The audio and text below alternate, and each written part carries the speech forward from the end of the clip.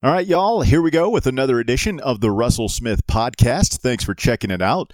This week on the pod, the play-by-play voice of your Tennessee Titans, Mike Keith. Most of you probably think of Mike's work with the Titans when you first hear his name. But for me, and I'm sure for many of you listening to this, I will always associate Mike with his time in Knoxville and the birth of local sports radio in East Tennessee. So this is a special one for me. Mike was the first sports radio host I ever heard, and his show in Knoxville in the early 1990s was really what inspired me to want to pursue a career in sports radio.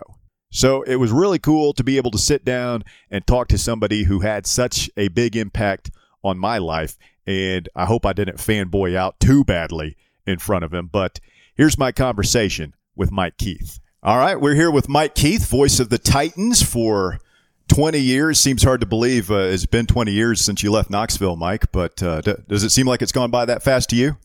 It does, Russell.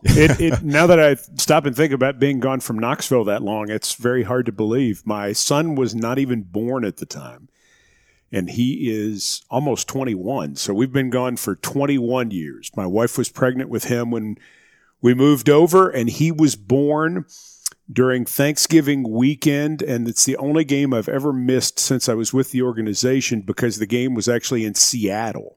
Okay. And now getting to Seattle, it's ironic. My daughter, who's 25, lives in Seattle now. Getting to Seattle is a little complicated. It's not like getting to Cincinnati or Atlanta, you know. No, it's not like driving over here to Crossville. No, just would have piled in the car and headed that way if that were the case. But, wow. It's been a long time. No, it is. And, you've been doing it for 20 years now. The Titans have come a long way. The city of Nashville has come a long way since then. And you're originally from the mid-state area. Did you grow up in Franklin? Well, I'll take you back another way. Okay. I was actually born at St. Mary's right there by Fulton High School. Really? My family's all from Knoxville. Okay. My parents went to Fulton, and I lived in Knoxville 3 separate times. And my dad and my brother are in trucking. They now actually own their own truck line. But at the time, my dad worked for various truck lines. And so we moved a lot. We moved 11 times the first 10 years of my life. And so we left Knoxville when I was 6 and ended up moving to Chattanooga. I lived in Chattanooga for 4 years. And then we moved to Franklin when I was 10. And so I grew up in Franklin. I think probably where you go to high school is where you're quote unquote from. Sure. I mean, that's what you think of. And then I was in Knoxville for 12 years going to college and doing radio and television and things like that. And then I've been back in the mid-state for 21 years. So I've always kind of considered myself from East Tennessee and from Middle Tennessee because I have so many ties and so much family in both places. A lot of my younger cousins from East Tennessee have moved to Middle Tennessee because if you're young, Nashville's the place to be. Sure. And we'll go ahead and ask the David Keith question. Sure. How are you guys related? Are you cousins? We are third cousins. Okay. And the story is there were 13 children, and they were 1 to 13 were 23 years apart. Okay. David's grandfather, my Uncle Lem, was 21 years older than my grandfather, Gilmer, who was the 13th. And so the story is that during the Depression, my grandfather dropped out of high school after his junior year because he had to go to work. A lot of people had to go to work. Fairly common. Yes. Then. And my Uncle Lem took my grandfather in and said, you need to finish high school. And so after a year of working, he went back and finished at Knoxville High School and then ended up getting a good job with General Foods and had a nice career. And you think about your family and how your family develops and things that happen. If David's grandfather had not been so kind to my grandfather, who was basically like his son because they were 21 years apart, what would it have meant to my family? So I saw David last month in Knoxville, and we stay in touch. He just did a movie on Hallmark Channel. Okay. Graceland, Wedding at Graceland, and he's doing really, really well. So I'm incredibly proud to say that David Keith is my cousin. When I first got hired by the Vol Radio Network, they put in the Knoxville Journal. A guy named Dennis Tuttle wrote in the Knoxville Journal that we were brothers. So that caused a bit of confusion. Well, what's funny is how people get something in their mind and it never changes. Yeah. So people have said for years, David Keith's brother. I mean, it's been written and said in different places, and people will see me, Russell, and they will say, hey, how's your brother doing? Well, I have a brother. And I'll say, well, he's doing fine. He's, the truck line's doing well. And they'll look at me and kind of give me a strange look because they're talking about David. Uh-huh. They're not talking about my actual brother. But yes, we are cousins. So how much older was he than you? David's 13 or 14 years older than I am. So you guys didn't grow up playing tackle football in the backyard? Didn't grow up. Like that. And that okay. Part of the family, too, was because there were so many of them. And David's family is from South Knoxville. My family ends up being from North Knoxville, really from Fountain City. Uh-huh. And so you would know people to see them. And what's so funny, and this is such a great East Tennessee story, everybody in East Tennessee named Doyle, I'm related to. What? Because of the South Doyle? Or, maybe so. I don't know. But so I met somebody 2 years ago on campus who was working I think she's working in the alumni office. And she said, we're cousins. And I said, you were a Doyle. She's like, yes, I was before I got married, I was a Doyle. So yeah, I mean, it's 100%. I'm related to tons of people. So large really, family. I'm going to tell you, it helped my ratings when I was there a bunch. People always said, hey, what was the sports talk key to rating success? That I was related to everybody. So everybody was beholden. They had to write down the show on yes. that when they got the Arbitron They book. did. That's actually not true. So please no one sue me over that. So what was your childhood like growing up? Big family? Were you always into sports? Always into sports. That was 100%. My dad put me into ball when I was in first grade and, started listening to John Ward when I was in second grade. That was the sophomore year for Ernie Grunfeld, the freshman year for Bernard King, and it was the senior year for Condrich Holloway in football. My favorite player was Larry Severs, who was the great wide receiver. And, got into all of that and mostly got into listening to John Ward. That was the big part of it. And then I played all the way through high school. I gave up basketball in high school in large part so I could start doing broadcasting stuff. So I did broadcasting during the winter, and then I played football and baseball. So those were the two sports that I took part in actively. So you kind of knew pretty early on that broadcasting might be something you wanted to get involved with. It was the only thing I ever knew. For sure, is that was what I was going to do. If you talked with someone who grew up with me and you forced them to make a guess as to what my profession would be had I not done this, they would tell you they have no idea. Because I was the guy in class who did the math problems as a play-by-play guy and, got on the PA system. Did you do the morning announcements? We didn't have, it wasn't that formal, no, but I did stuff like that, always. I mean, it was always very apparent. And like I said, I started working for the cable access station in my hometown when I was 17. Oh, wow. WAGG, WAG TV. And I did basketball games and I hosted a talk show, very exciting talk show. So bad, but and I knew what I wanted to do. And was you going to UT always a part of that? Was that the next step after high school? I felt like that would be the step. I had a chance to play baseball a couple of different places, and my heart wasn't in it. And I also had a chance to walk on at Tennessee. John Whitehead was the coach at the time, and he offered me a chance to walk on. And I mean, I guess you would say preferred walk on. I mean, he asked me to come out, so I was probably going to make the team. I don't know that I'd ever played. UT baseball wasn't fantastic, unfortunately, in those days, and Coach Whitehead got fired during my freshman year. But I just wasn't. I wasn't excited about it. I was excited about broadcasting, and when I got on the student radio station, when I got on WUTK. That became my world, and I started volunteering for every.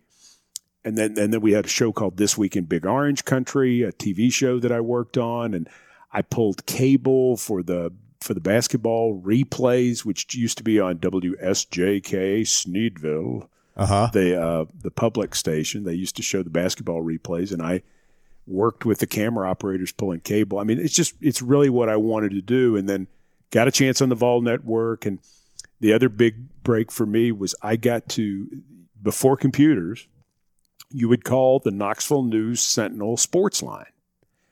And you would get all the scores off the Knoxville News Sentinel sports line. And they would hire somebody for $3.65 an hour to record the scores. And I used it as a practice for doing sportscasts. And so I would be in there and would watch TV and would study and whatever. And, Knoxville being Eastern time, a lot of times the West Coast games aren't done until 2, 3 in the morning. So I would stay in there and would do those updates regularly. And that's how I got my chance to do morning sports. Is one morning Alan Williams was sick and they had me fill in for him. So, and that was on radio? Yes. Okay. Yeah. Is that WIVK? WIVK. All right. So you're in school. You get in with WIVK and the Vol Network crew. As you're graduating, what are you wanting to do at that point? What are your options? That's a great question. I interviewed for the director of broadcasting job at East Tennessee State. Was going to be their play-by-play guy and work in their marketing department. And the greatest break that I ever got was they did not hire me. And it was a big surprise because it looked like John Ward had called him on my behalf and Coach Dickey had called him on my behalf. And so it looked like it was all lining up. And it was one of those things where you have that expectation and I'm going to go be the voice of the Bucks and this is going to happen. And I didn't get it. And it turned out to be the best thing that ever happened to me because what did happen, not anything to do with East Tennessee State, doesn't have anything to do with that. But WIVK made me start selling sports talk.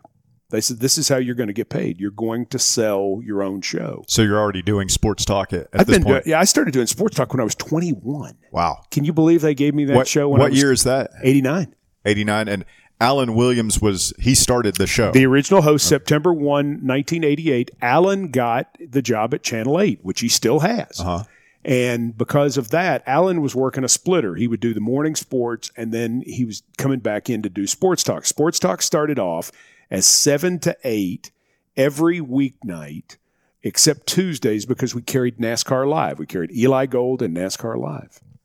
So when Alan got the job at Channel 8, he wanted to come off the night shift. He didn't want to do the show, so they gave me the show. I was producing it for him. I would answer the phones in one room, write down the name on a slip of paper, and walk across the hall and hand it to him. That's how... Very high tech. Very high tech. Absolutely. So Alan got that great opportunity at Channel 8, and they gave me this opportunity. So I had been doing the show for 2 years. I'd been on the Vol Network for 4 years. I had done pay-per-views. I had sidelines on pay-per-views and, been doing a few things. And so I feel like they're calling me in after this disappointing news from ETSU to say, congratulations on finishing your degree. Now we're going to make you full-time. And instead, I didn't become full-time for 4 years. But what happened is, turned out I could sell. And when you're desperate, you can. Yeah. It's really amazing when you don't have any choice how you can do it. And again, I don't know if I'm a great salesperson or not.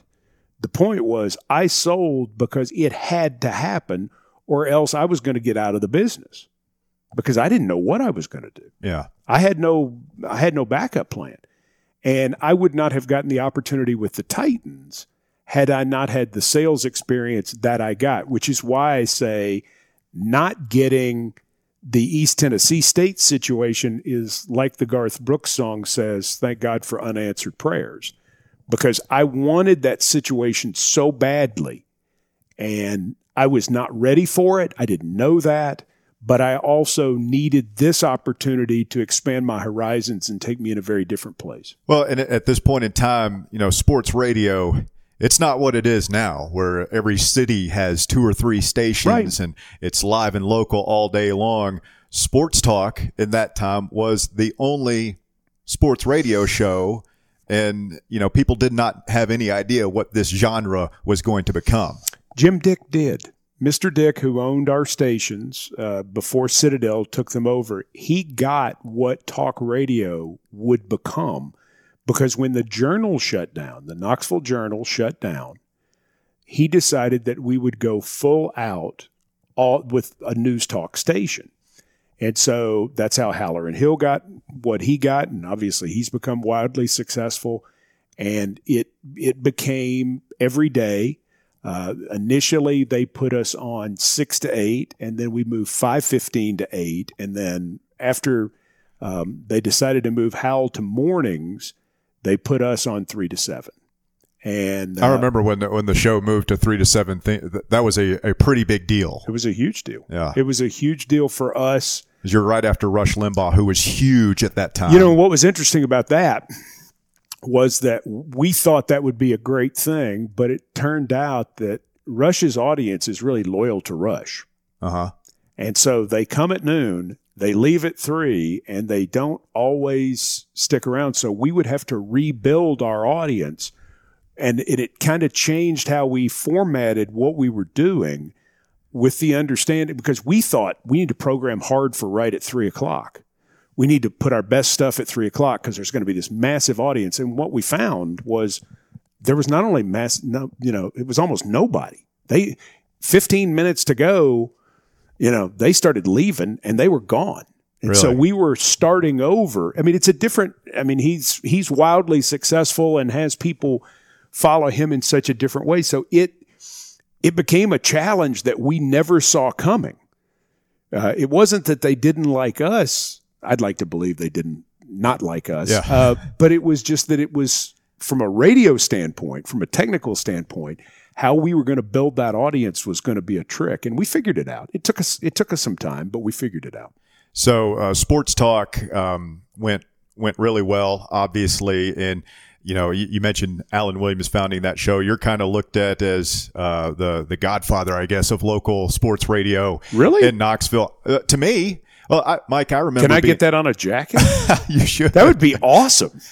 Well, I remember I was telling you beforehand, I was in 6th grade and listening to Vol Calls, and you're hosting it, and you said you did a promo. Hey, by the way, be sure to tune in tomorrow for sports talk, like 5 to 8 or something, and it was like, wow, this guy he does this every day. That's his job. Pretty great. Yeah, it seemed pretty great at the time, too. Well, you find out when you get into it, there's more than just that. Like, had no idea what selling was when I was that age. And the selling part of it made it difficult from the standpoint that you couldn't prepare the way you wanted to, because you had to be out on calls or following up or writing commercials or whatever. And that becomes more important than the actual content of the show. Where things really changed for me dramatically was when we started to have some success, and when the entire station really started to have some success. And part of the reason that they added the station was that they added the other programming was that we were making money off sports talk. So they thought, oh boy, we can make money off other things. They added Rush first, and so WIVK AM for a period of time was Rush Limbaugh noon to 3, Mike Keith 7 to 8, and then the other 20 hours were a simulcast of FM 107.7. So then when they decided to totally split them, they got to a point where they said, part of the reason is we can make some dough. We'll have a morning show, we'll have a midday show, we'll really make some money. Well, part of my deal is because I was selling spots that didn't cost very much, $25, whereas the WIVK spots were much more expensive. I could go anywhere and sell any client. So I could sell Coke and Pepsi. I could sell Miller and Budweiser. I could sell Ford and Chevy. It didn't make any difference. That's not how a real radio station works. You have a client list, Mm-hmm. And so when they brought in a sales team to sell this, they told me, they go, oh, we're going to have to give you a client list. And I'm like, no, that's not going to happen. And they're like, what do you mean? I said, well, you told me that I had to sell this, and I did. And now it's successful enough that you're in a position where you can do this other. And so then you can't take money away from me because you asked me to go do this Sure. 3 years ago. And Bobby Denton was great about it. He said, you know what? You're absolutely right. He said, you're 100% right. And so they more or less took me out of full-time sales at that point. And so I had some clients that I worked with, Rick McGill's Airport Toyota. Rick was always my guy. And Sports Treasures, Eddie Barkley was always my guy. I mean, people that I worked with regularly, I stayed with. But for the most part, I didn't have to sell anymore. And that gave me a chance to then concentrate more on the broadcasting. So it was as if Bobby made me earn that right. And I'm very thankful for that. I mean, it was a great thing. How much time did you spend preparing for the show? Like, what was a typical day in sports talk in the 1990s? I would go to bed every morning between 3 and 4 a.m. Night owl. And then I would get back up 8 or 8:30 and would start the day and would basically roll through. When I got the Titans job, I had a physical, and the doctor came in, female, and she said, "Are you trying to die before you're 40?" And I said, I don't understand what you're saying. She said, your weight's terrible, your blood pressure's bad. She said, you're 30 years old. And it was because I wasn't sleeping. Yeah. Because I was to the point, I was so consumed with sports talk that I had to stay up. I waited for the Sentinel to come online to make sure we wouldn't be beaten on a story. I would go into the office, rewrite a story, and then go back home. For John Wilkerson's morning sportscast, if there was something else. I mean, it was just, I was consumed. And talking to Brent Hubbs about what is our guest list, talking to Cody Allison about this, talking to anybody that worked with us. And they would tell you, I mean, I don't think Brent was terribly brokenhearted when I departed. I know his wife wasn't, because, I mean, I would call him at any hour of the day. It was all consuming, but it was the only way that I knew how to do that. And I guess I would do it. I mean, I would certainly do it differently now. I don't know that I could have done it any differently at that time with what my personality was like, because I just felt like we had to be successful at all times, and we had to be on top of everything, and we couldn't lose any story, and we couldn't miss any guest. And, you know, it was wanting to be as good as we could possibly be. Did the doctor's advice have any effect on you? I mean, did that scare you straight? It did. I had to change. And the Titans job probably did save me health-wise, because it was a much more, and still is, it's a much more regular schedule.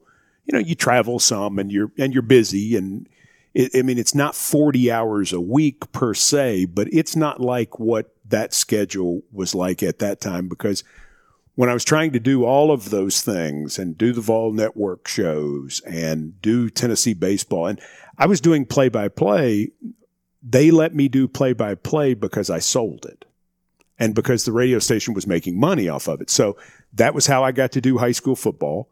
That was how I got to do Tennessee baseball. That was how I got to do things with the Smokies, is I went out and sold it.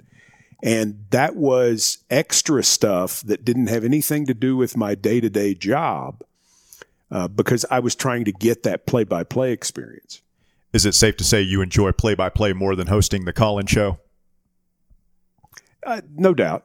Yeah, no doubt being in the venue on Sunday, and the excitement, the pageantry that goes with it, the energy that you get. There's no question about that. But I enjoyed the process of. I enjoyed hosting a talk show. I really, really did. And I'm getting some of that. We're doing a podcast now. It's the official Titans podcast. We call it the OTP. And I'm really getting that same sort of sensation out of the OTP, because you can kind of get deeper into things with people, and you have the opportunity, like what we're doing, where you're having more of a conversation. You don't have to worry about stopping as much, and you can sort of delve into things in that way. The other thing where I get it too is I've become a lot more involved in television in the last 15 years. Okay. Russell, when I started in the business you picked, You picked television or you picked radio or you picked newspaper, and that was it.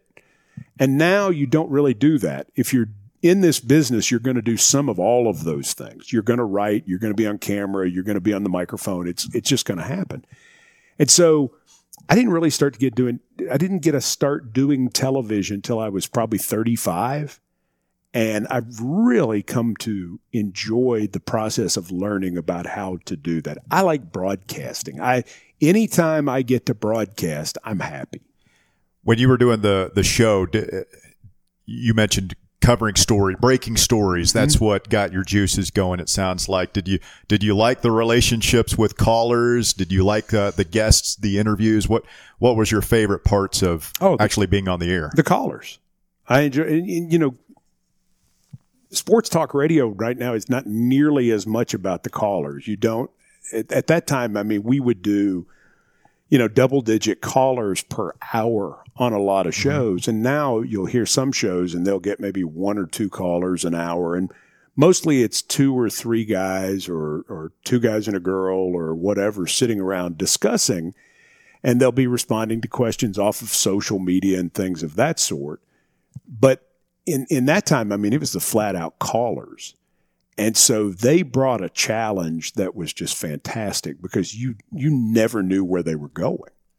You didn't know what they were going to ask you. You didn't know if they were going to like you, if they were going to not like you, how they were going to challenge you. I loved that part of it because I guess for some people it's like jumping out of an airplane. Mm-hmm. For me, the jumping out of an airplane was opening up and saying, let's go to Sam on line 3 and see what was going to happen because you truly did not know. And on our show too, we developed a list of callers, a group of people who would, regulars. Sure. And that was fun too because you knew that they were going to bring the hammer because they had their own following. And so they wanted to, make whatever statement they wanted to make. And we planned everything we laid out with the idea that our callers would be able to have access. We tried to have as many guests, and sometimes you'd get we got some great golfers right after they won big tournaments. Mm-hmm. Well, we might have to tape those segments. Okay, but I'm not going to turn down Nick Price after he wins the British Open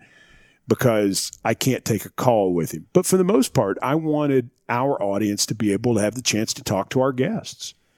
Were there what were some of the moments that stood out to you as far as the other thing that was big about that time is Tennessee was really good in football, and that has not been the case the past 10 years, but the interest level. I remember the Florida weeks listening to sports talk. It was can't miss. It was overwhelming in some ways because you would think about this. You're trying to think about what are you going to do. Because what you could do, Russell, if you wanted to, is you could just show up and just roll. Mm-hmm. Just say, hit it, callers, 656-9485. Just hit it and then just go. I thought that was lazy. I wanted to plan a show. I wanted to do guests. I wanted to do angles. We would bring in fans of other teams and give them an hour. So if you were playing Alabama, Jim the Alabama fan. I remember that, yeah. And I love that guy. He was such a good person and a nice guy. And he would come in and he would give it right back to the callers. A guy that I went to high school with who moved to town to work for Train, was living in town for a couple of years, Vandy Andy, and he would come on during Vanderbilt week.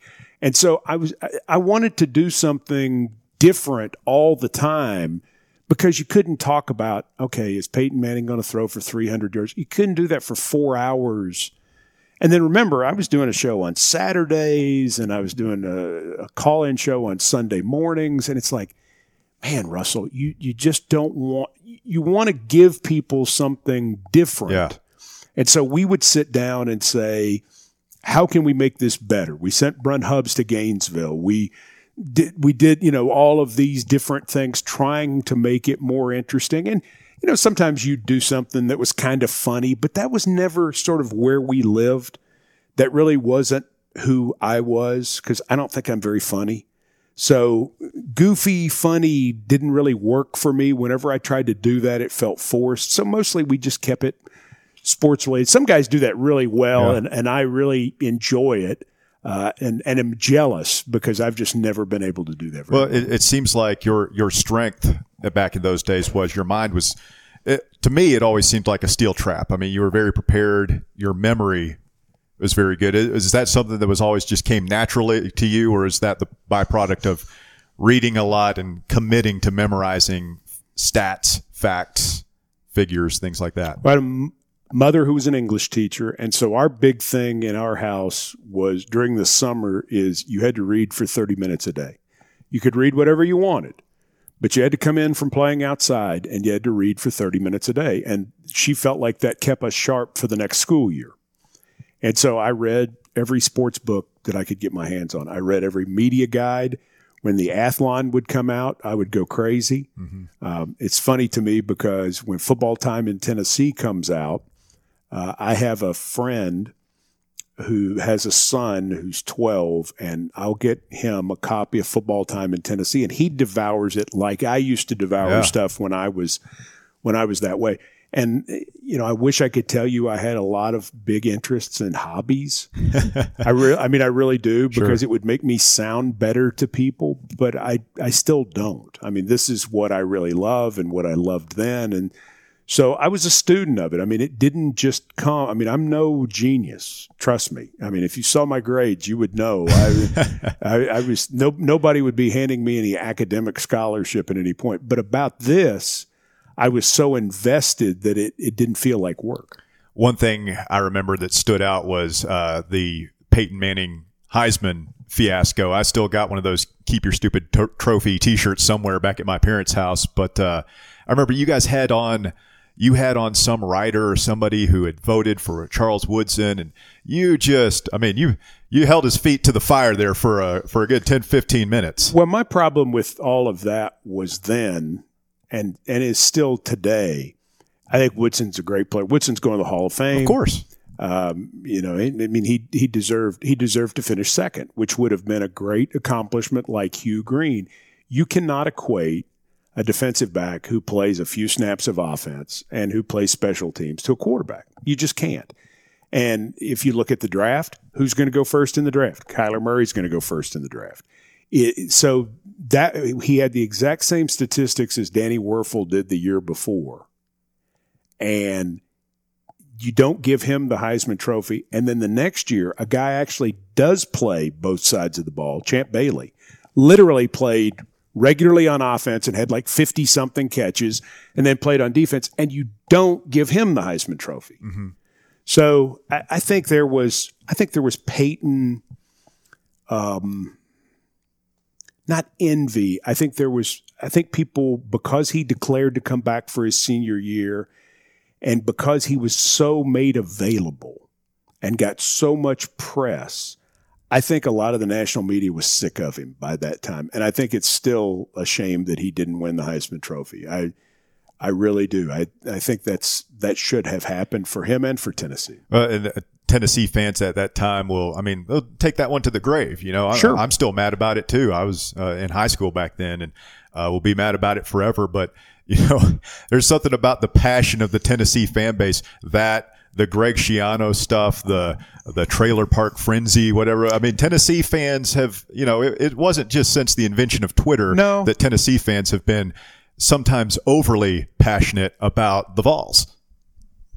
Yes, I think that's 100% right. And I can say that because I'm one of them. Sure. And I grew up one of them. I mean, my grandfather played for General Neyland, and my dad was going to play for Bowden Wyatt and tore his Achilles. And so, every one of my relatives who's ever been to college until my son went to Tennessee. So my son's, I don't know about him. But anyway, but they, overall, I get it.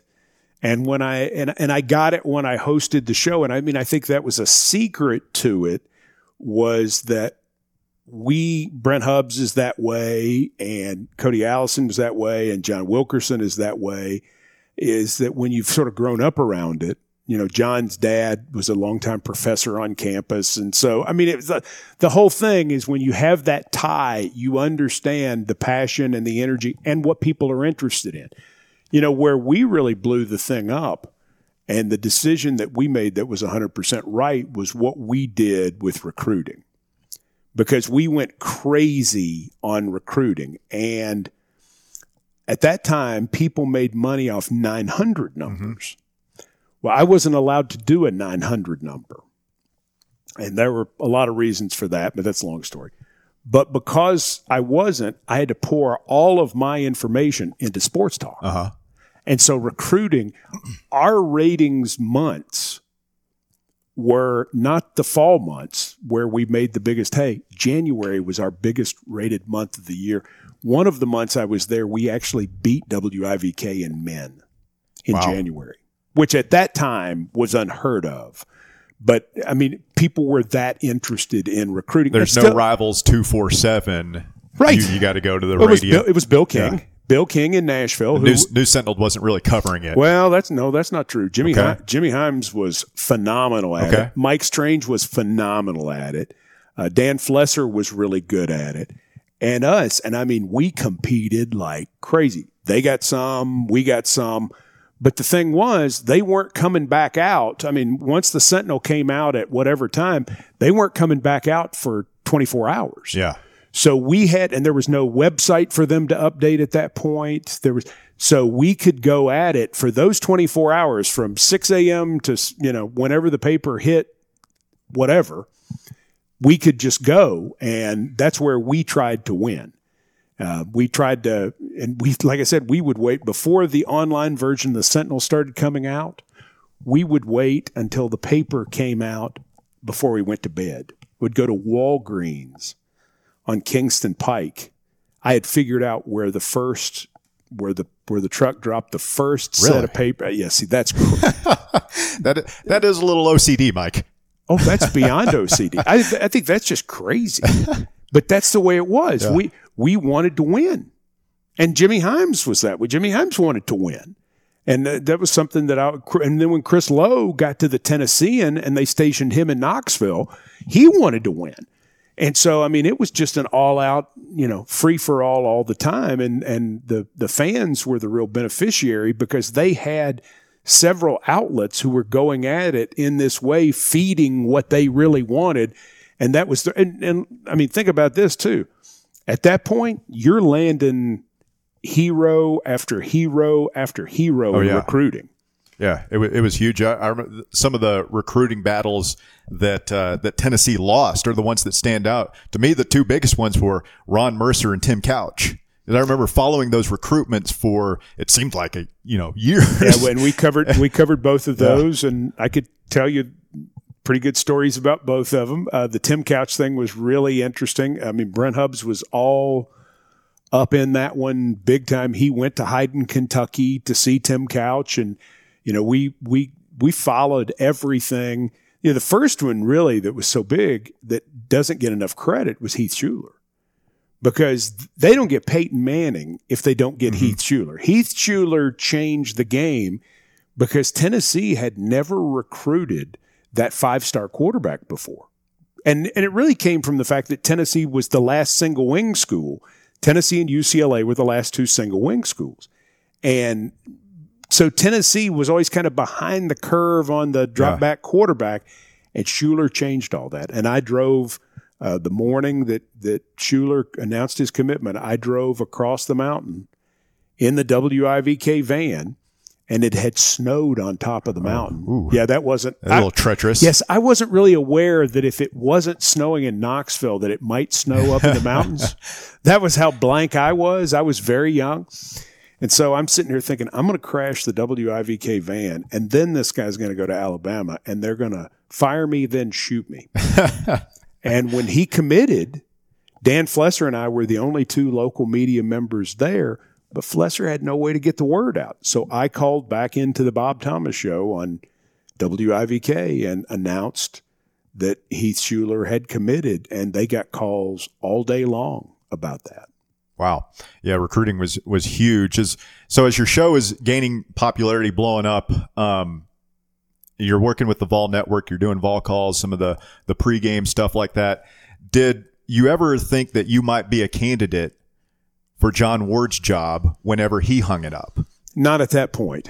When I got here to Knoxville. Because the Titans are still the Oilers, and we don't know that. But, I mean, John had so humbled me, I had stopped thinking about that years before. When I got to Knoxville as a freshman, I told people that I would be the next voice of the Vols. That's how obnoxious I was. And, I mean, there were a lot of people who did that. That was 1986. But by the mid-'90s, I knew, it was not going to be me. Okay. I was well aware of that fact. John, for one thing, I thought John would never quit. I thought, why would he quit? He'll go on forever. He's still great. I mean, if he lost something off his fastball, it was like 1 mile an hour or 2 miles an hour. I mean, there were things, towards the late 90s, there were things that he didn't do quite as well as he once did. But it wasn't noticeable to the public. If you're in the booth with him for 11 years, maybe you saw that he didn't quite pick up things as quickly as he once did, but it was not noticeable. He was still very much at the top of his game. So was he kind of obviously a big name, but you sound like you were almost a little bit intimidated by him. I was at first, and then I got to the point, I mean, I totally was at first. But then when I realized that he was not just being a good guy was not going to impress him, he didn't care about that. He didn't have a bunch of pals running around. Mm-hmm. I mean, because you worked with him, you were not his buddy. Yeah, that was not how that worked. John was very standoffish from the standpoint that he was very serious about what he did, and he took it seriously. And once you came to understand kind of how he was, you're like, oh, okay. So then I was just able to be myself. And I was the one who would stand in the back of the booth and do my thing. And, he would say something to me, and I would come back at him a little bit. And maybe I don't want to say sass, but I wasn't afraid of him anymore. And then he started to like that. He liked the fact that I wasn't terrified of him. That I was basically being myself instead of being what we used to call Eddie Haskell, after the character on Leave It to Beaver, who was a real jerk behind your back, but to your face, he was to Beaver Cleaver's parents. He was always very polite, but to everybody else, he was a real jerk. Well, once you stop being Eddie Haskell, like, oh, Mr. Ward, it is so great to see you. Once you dropped that and you just talk to him like yourself, he really liked that. And so by the end of my time with him, we had not gotten like really ultra close, but I could tell he respected me. I certainly, loved him, and he was my idol. And it was really, really good. And then by the end of his life, we had gotten to a very different place as well, which was really special for me. So tell us about the Oilers at the time and how you got hooked up with them. And, they moved in, I want to say 97. They played a year at, was it Vanderbilt or in the Liberty Bowl? Played in Memphis in 97 and then played at Vanderbilt in 98. I wrote a letter to the president of our company, Dick Broadcasting, when we got the rights. And I said, if there's anything I can do with the Oilers broadcast, I'd like to do it. And so they gave me a 15-minute show in 1996.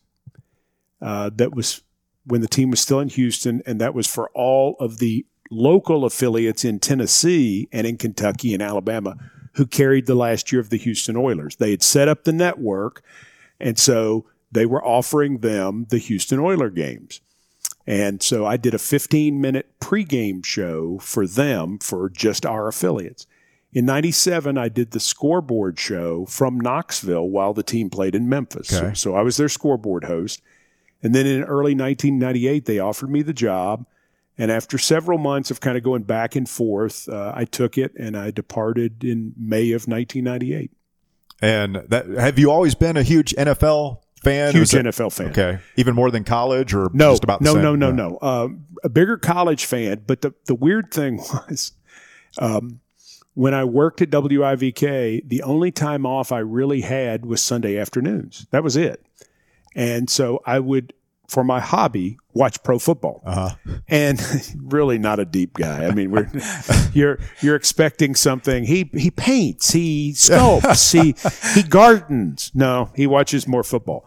But I really love the NFL. And I became fascinated with the NFL too from the business model standpoint. In our part of the country, the NFL was not number one. College football is number one. Mm-hmm. But the NFL is so massively number one throughout the country. And I was fascinated by that. I was like, wonder why that is. And so I read a lot about it and how they market and why they do what they do. And so the opportunity to work within the NFL fascinated me. I didn't go looking for it per se, but I just fell into a situation where I said, okay, I've just turned 30. I've done sports talk for 9 years. John Ward's not going anywhere. If John Ward left, what I thought would happen was that Bob Kessling would get the job and then I would go to Channel 10. That's what I thought would happen. Interesting. So you thought TV might be the thing. Oh, I thought that's where I would go next. And I think that's probably what would have happened if I stayed in Knoxville, I think I probably would have gone to Channel 10 at that moment. So, and that would have been another really good opportunity. But this was just, it was intriguing, and everybody in my orbit said, don't do this. You've got a sports talk show. It's up and running. You're making good money. They said, don't take this job. Because you don't know what this is going to be. And it was one of the things is as more people told me don't do it, that made me want to do it more because I needed a mountain. I needed a challenge in that way because I think I had done about all with sports talk we could do at that point. The other thing that was talked about with sports talk is there was talk about moving it to the mornings, and that fascinated me. To counter program some other things, there was serious talk about moving sports talk to the mornings, and I was really interested in that. And maybe that happens, maybe it doesn't. But the bottom line was this was just such a good opportunity, I couldn't pass it up. So you get the job, you take it. Your friends tell you you're crazy. Yes, they did. But you get to Nashville, and you're in the NFL, and you've watched it since you're a kid. I mean, that must have been a thrill the first time you went to Soldier Field, Lambeau, wherever Russell, you got to go. It still is. It still is that when we get to go to these places, when we go to Philadelphia on August 8th and I get to walk into that stadium, I'm just going to be like, you've got to be kidding me. And we'll go to Soldier Field on August the 29th. And I will just think to myself, you've got to be kidding me. This is just an amazing thing that we're getting to do this. I can't believe it. So it is, it's beyond exciting the first time I get to see these places, and it remains so. It's a pretty cool thing, no doubt about it. I mean, is there a favorite venue that you have that you get to go to? There are a lot of, I love going to Baltimore because the press box is really low, and so it's easy to see, which is nice. But also because the fans are right there on you and they will scream at you during the entire course of the broadcast. Like in your face. Really? Oh yeah. And that's fun. It's good because it becomes a game of how much I can ignore them.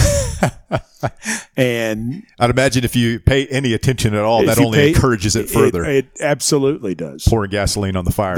You are 100% correct. Denver's a great place. I think when we get a chance to broadcast in New York, MetLife Stadium, which used to be the Meadowlands, is a great venue. So many of these places, the only place that's not a great venue is in Miami because they've stuck the broadcasters in the corner of the end zone. Really? And they have glassed it in, and they have put a canopy over the seats. And so there are all these shadows on the field because the canopy over the seats at different times of the day, and you're looking at it through glass instead of having a window open. So, the angles are horrible. The other thing they've done there, too, is the camera position is on the side of the field opposite the press box. So when we're looking at the TV, it's reversed. So it is nightmarish. Other than that, it's places are just wonderful. And you've been in Nashville during a period of just exponential growth for that city and that area. And it's really amazing to see how that city has changed since the Titans arrived. It's been really incredible because a few weeks ago, they held the NFL draft in a spot where when I got my driver's license in the 1980s, I was told not to go because it was so dangerous. And 30-something years later, that spot, First Avenue at Broadway, is where they hosted the NFL draft. That gives you an idea of how Nashville has changed and expanded and grown and become a really special place. So it goes from a spot where there are all kinds of drug dealers and people who will, shoot you or whatever, to a place where families were running around enjoying, and people from all over the world were enjoying it and really do all the time now. It's been so much fun to see it happen. The city continues to expand in terms of TV market size, not just population, but TV market size. It's on the verge of being a top 20 national market, and who would have ever seen that? Yeah, some Nashvillians I know say it's growing. It's too much. The traffic is too bad. Please don't come to our city. Traffic is awful. I mean, it's quite different. I remember when we lived in Crestwood Hills. That's where our home was, in Crestwood Hills, and it used to take me like 9 minutes to get to the radio station. And I thought that was a long time. It'd take me some days 20 minutes to get to campus, and my commute now is close to an hour each way. And it wasn't that way when I first got here. So you have to pick your spots during the day when you're going to go. I mean, it's quite different. And it's not all good, but the overriding part of it is good because you see all these special things that are happening. And that's made it really neat. You talked about during the sports talk days how obsessive you were about preparation and just living the job 24/7. What's your process like for the Titans? Obviously, it's 16 game regular season, but I would imagine you want to get that right because it's less time. So I would imagine you want it to be perfect. Well, I'm still obsessive, but I'm able to do it over a longer period of time, and I've learned that I can set it down now. But I prepare all year round. Like this week, I was working on the Philadelphia Eagles because we have the 4 preseason games. And honestly, Russell, the preseason games are harder to call than the regular season games because you're going to have 90 players on the roster, and most of them are going to play. So you've got to be ready. When you're just calling a game and Tom Brady and Marcus Mariota are going to be the quarterbacks for the whole game, you can handle that. Sure. The running backs are going to be the same for the whole game. Well, in the preseason, you're liable to see 4 quarterbacks and 8 running backs and 20 guys making tackles. It's a lot of looking down at the roster and who's that. Right. And you want to do a good job. Now, the nice part is when the regular season comes, you're ready because it's almost like you take the exam before you take the class. Okay. So you're ready, but the preparation really is year round. I have a binder that I keep updated at all times. I do my own bios of our players. A lot of the things that I do, I wished I'd done in school because they say, if you study all the way through instead of just the night before, you'll do better. Well, it really is like that. So I try to spread it out as much as possible. I'm still a little too fanatical about some things, but I do know after 20 years what my process is and what's important. The thing that's so nuts now is, if you wanted to have every stat in the world about every player, it's available. Yeah. And I've realized you don't need them all. There's some things, I don't know what all the coverages are called. I don't know why certain things happen in certain instances based on, the cybermetrics or whatever, because that's not going to apply to what I do. What I'm doing is my most important job is telling you who has the ball, where they're going, who tackled them, how far they got, and what's coming next. And so if it doesn't involve something related to that or the story of the player, I try to stay away from the other. So when you say like you're working on the Eagles this week, are you watching games? Have you got the Athlon magazine? Are you trying to memorize roster? What does that entail? So I've built their roster. I've built their 2 deep at this point. I've done their bios for the players who will play. And like I don't do a bio for every lineman. I'm doing a bio for guys who are going to handle the ball, and then for some of their star players. For Brandon Graham, who they just signed to a 3-year, $40 million contract. And then for us, I'm doing, like I said, a bio for every player because I want to know every backstory. And I will get to so when I get to the week of, my goal is that I don't have to build a lot of things, that I just have to make changes, and that I have the opportunity to get the newest stuff in there, and I've got the older stuff already in there. So what I found early on is you don't want to have to spend the week of the game doing the deep dive. Mm-hmm. You want to do the deep dive in April, May, and June. So it's almost like a review once the season starts. 100%. Because if you've got all of that done, then you can spend all of your time on the current stuff, reading articles, watching tape, things of that sort, which is what I'll do the week of the game. What do you think the future of radio play-by-play is? Obviously, every NFL game is televised, but now pretty much every college game is televised too. Do you think that radio is obviously we're going to the internet and the apps and everything? Do you think that good old-fashioned tower broadcasting a signal is going to be is that going to be around for the foreseeable future? Yes, okay, I do, Russell, and here's why. We are into immediacy in this world, and radio is still immediacy when you talk about appointment listening, and sports is the ultimate appointment listening. Yeah. Rush Limbaugh is, Howard Stern is. There are certain programs, certain shows where people want it specifically, but live sports is appointment listening. And not everybody can spend a Sunday afternoon in Knoxville from 1 to 4 sitting in front of the TV watching Channel 8 broadcast the Titans and the Colts, because you got to cut grass and you want to be on the boat one more time, and you've got the kids at soccer practice, and you've got to run to the grocery store or whatever. And so having radio there is still more important than ever. The ironic thing that surprises some people, our ratings have gone up over the last 4 years. So where people would think they would be going down, I think this push towards I want it and I want it now helps what we do. Now, music radio, that's a different story, because you can get your music a lot of places.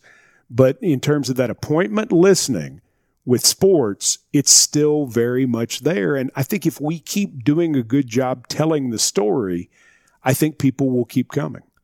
One of my last questions here was, what are your hobbies and interests outside of sports? You've answered that a couple of times. Well, I can tell you, yeah? I do have one hobby. Okay. I watch way too much HGTV. Really? I do. I had a shoulder surgery, and it was my right shoulder, and I got home, and my wife put me in the Lazy Boy and, taped the ice pack to my arm, to where I couldn't move it and everything. And she propped me up, and she put the TV on HGTV. And so I'm like, I am not watching this. This is horrendous. Who are these people and what's going on? Well, the problem is it's my right arm. The recliner lever is on my right side. I can't get to the lever. So I'm forced to sit here and watch HGTV. After an hour, I'm like, well, I like those captains. It's not bad, huh? I think that floor is absolutely fantastic. And so my dream now is to host a show on HGTV. I don't want to quit what I'm doing. Like a fix it or flip it type show? Okay. I would love it. Yeah. And Deron Jenkins, who I covered at Tennessee, I covered his recruitment. I covered him in arena football. When the 3 years I did arena ball, he was with the Titans for a year, as a matter of fact. He now does Nashville Flipped. He has one of those shows, and he is very good on it. But I love HGTV and mystery stuff. I like to read. Okay. I like to read a lot of mystery stuff. John Grisham is my favorite, and I watch a lot of Dateline, Cold Justice, Law and Order type stuff. like that type of stuff. Yeah. So I do have those things that I'm into. So I'm not as, I guess I'm not as one-dimensional. I don't watch a lot of sports. That's what's really surprising. If I'm there, I really love it, and I love to go to live sports. I still like to get to Knoxville to stuff, and I still, I bought season tickets when Rick Barnes got hired as the coach. Because I'm like the biggest Rick Barnes fan in the world. I thought we were hiring him in 1997, and I was so excited because I just think he's awesome. And so to have him as the basketball coach, I had to give up my season tickets because when my daughter graduated, we just didn't get there enough to use them. Yeah. But I did. I mean, I bought season tickets the minute they hired him. I bought season. Really? Yeah. Oh, yeah. And I love to go see the Vols play basketball anywhere because I like I said, I started off a Tennessee basketball fan more than a Tennessee football fan. Well, when people would get on me, they'd be like, "You like football so much better than basketball?" It's like, no, you're wrong. Yeah. Well, and you were doing sports talk, and as good as the football program was at that time, the basketball program was the polar opposite. My last year was Jerry Green's first year, and they went to the NCAA tournament, and it was a great experience because I got to cover some good basketball for the first time in my entire time there. But the basketball was abysmal, and it was so bad. And it was such a disappointment because, like I said, people would get on me. They would say, well, you just don't like basketball. It's like, no, I don't like bad basketball. I don't like basketball teams that score under 40 points. But that's why I love what they do now and love the style of basketball. I like the way he coaches. I'm a fan of him personally. I think he's a good man. But I love the guard play that they have, the way, the spacing, the different things. It's sort of an ACC style, which is not surprising because he's from Hickory, North Carolina. But I just love it. While we're talking about it, I don't typically like to talk about sports on these things, but what's your take on UT football right now and just what it's been through? And do you think we're any closer to Jeremy Pruitt getting things headed back to where it used to be? I don't think there's any doubt. I got to hear him at a clinic this week, as a matter of fact, and I was blown away. I totally get why Philip Fulmer hired Jeremy Pruitt after hearing him speak at this clinic, because what jumped out to me, Russell, was the way that he taught the coaches, and there were all these high school coaches. He was at Mike Vrabel's clinic, and the way he taught these coaches what he was doing, the way he talked about it was so understandable. Not simple, but just it was like, okay, we're going to move this piece and we're doing this here. And you can hear how he works with the kids. And then he said, now, last year we didn't run this coverage quite as much because we didn't have enough players in these areas. We were young here, so we helped these guys by running this coverage. And I mean, it was just so phenomenal. And the people that I really respect, like Dave McGinnis, former NFL head coach who does Titans Radio, he says this guy's a great football coach. Watching his schemes, he says he is a super football coach. It's about players. I mean, that's what it comes down to. And they're going to get more players. They're working on that clearly. But when you get down, it's hard to get back up if you don't get things right. And they didn't get a couple of the coaching hires right.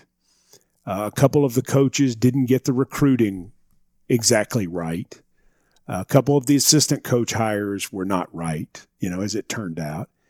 And that's unfortunate. But you got Jim Chaney back, and Jim Chaney's a really good coach. The quarterback, Garantano, is a better player than what people know. And to have a returning quarterback with experience, I think this will be the year where it gets back on track. Not predicting 10 wins, but I'm just saying this team, 2019, I think Tennessee will look like Tennessee again because you'll see Fulmer's vision and you'll see Pruitt's vision in this team. Well, that's very encouraging. Mike, just wrapping up here, we like to end these things with a little bit of story time.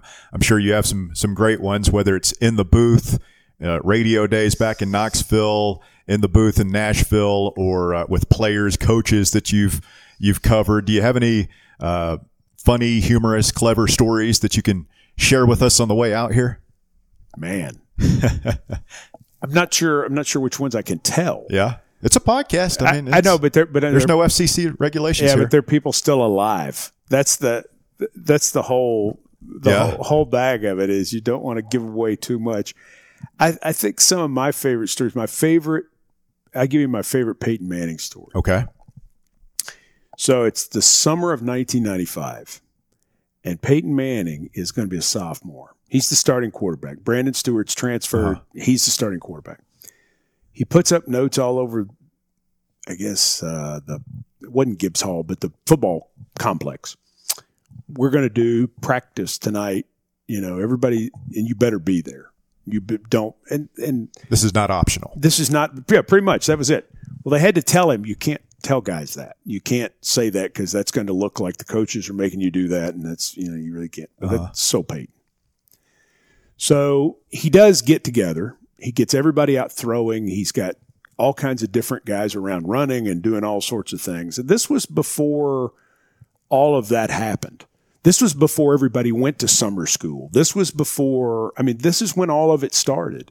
And it was something that turned out to be really big, even though he had left when they won the national championship. I think a lot of the things he put into place from a mindset standpoint that Al Wilson carried on and others carried on was a big deal.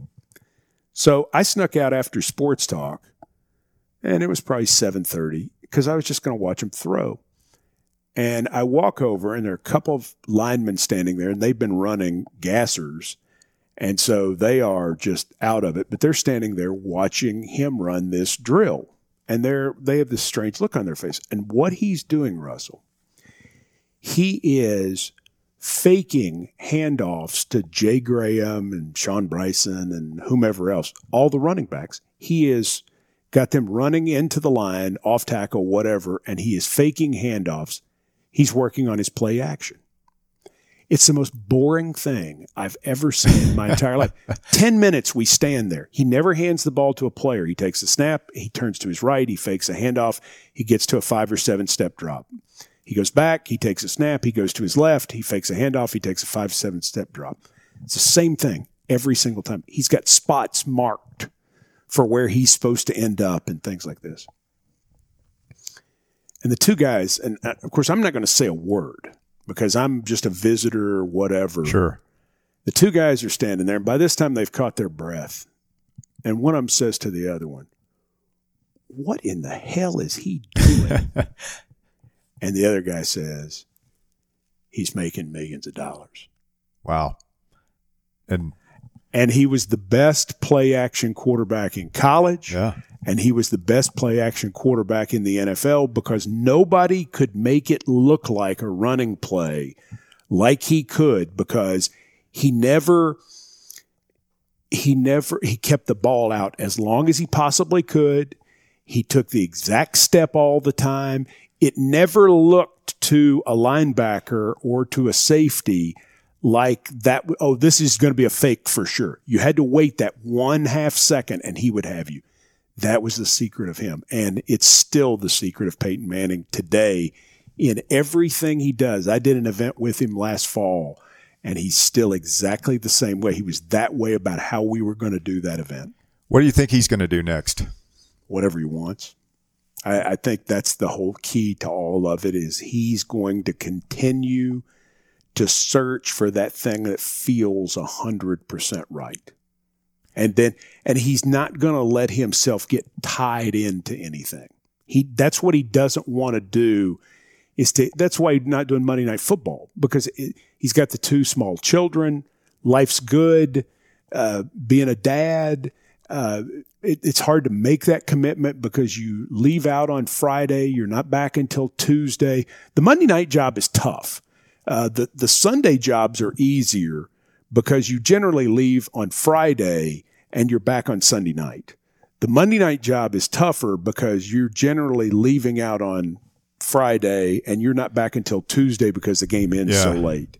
So that's a hard job on a family man. If you don't have kids at home, it's really okay. Are you surprised? I mean, this is going into the 3rd year, I guess, that he's been retired. A lot of people figured, he might take 1 year off, but it's Peyton Manning. He's got to do something. No, because he really doesn't have to do something from the standpoint that he's still around football so much. Okay. He's spending time with college. He's with Cutcliffe. He's back at UT. He's doing things with his brother. He's got Arch, the nephew, who's an 8th grade quarterback now, Cooper's son, and he does things with his dad. And I mean, he's got all these friends. He's playing golf with Tiger Woods, and he's got a great life, and he has the freedom. And of course, I mean, if you're going to line him up to speak, I mean, you're shelling out some dough.